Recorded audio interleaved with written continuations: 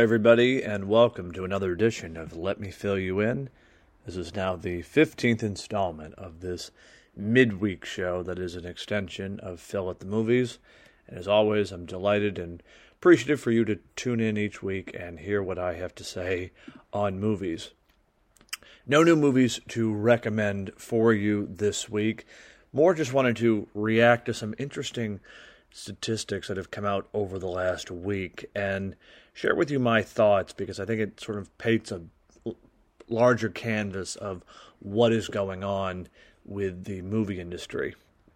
So right now, the box office total nationwide for this year has been $4.4 billion. That's in movie ticket sales, and that was through the end of June, which is impressive. Frankly, it's astounding, because that is a 20% increase over where we were this time last year. But it's also an indicator that things have not necessarily rebounded on the theatrical end, because while that number is impressive, the percentage actually lags far behind the 2019 totals, kind of before the pandemic. And overall this year, which I actually found a little bit surprising, ticket sales are down 21%.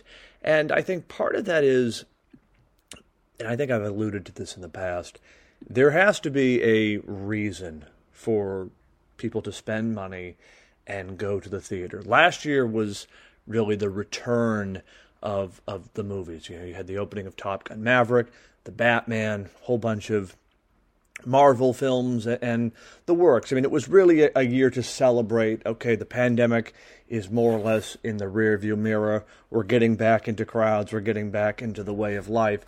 And so naturally, people are going to be excited to go to the movies.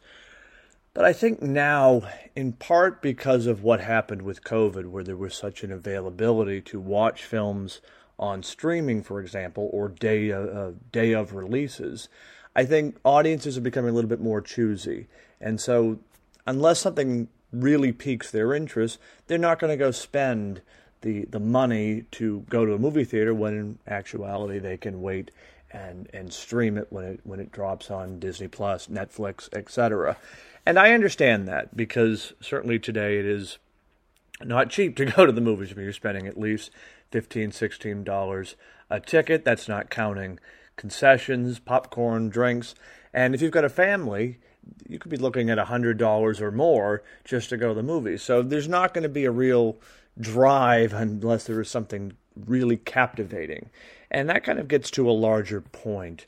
While I have had I've had a great year at the movies, I will say that. But I am a connoisseur of this. I enjoy going to the theater. I enjoy that experience. And so I'm not really the target audience, if you will. But I think it speaks to a larger point about studios and creatives have to be putting more emphasis on getting people in the seats, so to speak. And certainly, you know, there's factors with pricing and the cost of the experience. And some of that, as I've mentioned in the past, stems from these huge and bloated budgets, which then, of course, is a trickle-down effect that impacts the theaters, and so costs have to go up. Putting aside reining in big budgets, I think it really speaks to the notion there has to be a reason. You have to feel compelled to take time, 2.5 hours or so, and sit in the dark, if you will, and watch a movie. It can't just be, well, I'll wait for it on streaming, or it looks good, but I don't really feel like going. There has to be a real motivating factor, and lately studios have tried to sort of cash in on nostalgia. That has been a big drive for a number of movies in recent years, but just in the last year, you've seen Top Gun Maverick, the end of the Halloween series, The Flash, and now Indiana Jones. And I think audiences are certainly becoming weary, but also exhausted with this nostalgia craze. And so if you're going to have that drive to go to the movies and see something, it can't just be, all right, we're bringing out all the familiar hits from 30, 35 years ago. There has to be something more. And that comes down to stories that are engaging, that are captivating. And I have said this before, and I will say it again, the movie has to show us something that we haven't seen before. I know it almost seems counterintuitive, but you look back through just the last 40 years, films like Back to the Future, E.T., the first Batman movie, as an example. These were different films. They were imaginative films, and they brought audiences from all across the spectrum to go to the theater and watch them in that experience.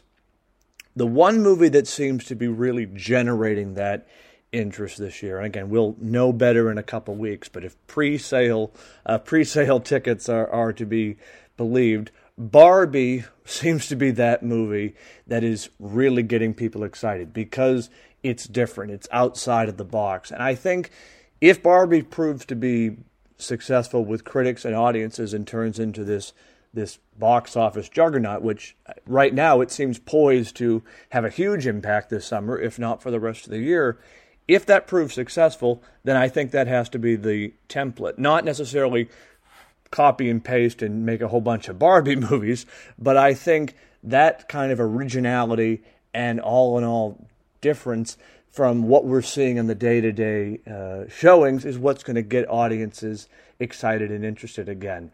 If folks weren't going to turn up for the return of Michael Keaton as Batman or Harrison Ford as Indiana Jones, then I think it's time to reshape the table, so to speak, and start fresh, because the old ideas are not going to do it with audiences. There has to be something more. There has to be something more tangible, and ultimately a justification other than just, well, it's another X, Y, and Z movie. It has to be something more. So that's just more my thoughts. I've seen this around in various forums and publications in the last few days, and I'll post the link in the show notes. It comes from CNBC, but it really, I think, speaks to what's going on with audiences' tastes and desires. I mean, economic factors are certainly a consideration, but I really do think it comes down to audiences have to feel compelled to go to the movies. It can't just be a default reaction. There has to be something more. So the rest of the year does look to be promising. Of course, there's Barbie, Oppenheimer, Wonka, Dune Part 2, a lot of big movies, but also different movies. It's sort of across the genre. As I said, one hand you've got Oppenheimer, the other hand you've got Wonka. So it's sort of like an interesting catalog, if you will, and I think that might help generate interest and excitement for audiences and get them into the theaters, more so than they have been throughout this year. But again, coming from me, I will always champion the theatrical experience because I don't think there's anything that compares to it. I mean, convenience-wise, yes, it's great to have a movie released the same day and you can watch it at your own convenience at home. But for me, there is something unique and special about watching a movie on the largest screen imaginable and just being immersed in that experience for 2.5 hours versus having all the distractions and interruptions that can inevitably happen when you're at home, to say nothing of technical difficulties with streaming. But again, that's just coming from, I'm putting it out there. That's my bias, that's my preference. But looking at it critically, or analytically, I really can understand why sales are down compared to where they were a year ago, and certainly where they haven't caught up to the pre-pandemic levels. And I think part of that is it probably will never get back to where it was in 2019 because the world has changed. COVID reshaped the landscape, and when you have the advantage of streaming, a lot of people will say, well, looks great, I'm excited about it, but for whatever reason, cost or just time and availability, I'll wait till it's on streaming because I've got all these packages bundled and it'll just be easier. So I can see the landscape changing, and I think that has to be accounted for. But I go back to what I said just a few moments ago, that it really, I think, has to be a driving force for studios and creatives to put out films and stories that are different, that are original, that are engaging, and make them must-see movies. Again, to tie it in with the Barbie example, this seems like it is becoming a must-see movie. Just the interaction, the engagement. This feels like the movie event of the summer, and the sort of the online discourse between fans of Oppenheimer, fans of Barbie, creates even more excitement for it. So I think this will be the real test, and I'll check back in a few weeks, and if I'm wrong and Barbie's this massive flop, then I'll certainly admit it and retool my thinking. But I really do believe that to get people excited again and get people engaged again,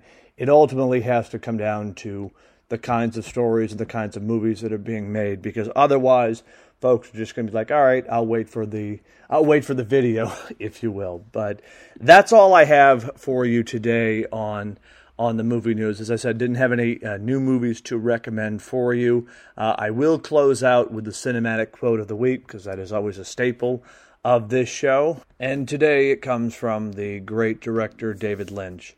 And his quote, which I feel is actually timely to this discussion: life is very, very confusing, and so film should be allowed to be too. And David Lynch certainly hits the nail on the head, because some of his films, whether you like them or not, he has his supporters, he has his detractors, but he makes original and frankly one-of-a-kind films. And in a world of so much copy and paste and top-down creation, be a David Lynch. Be a David Lynch and strive for originality. But that's all for today. As usual, you can check me, listen on Fridays. I'll be back with another episode of Phil at the Movies. Otherwise, be back here for another show next week. Thanks again.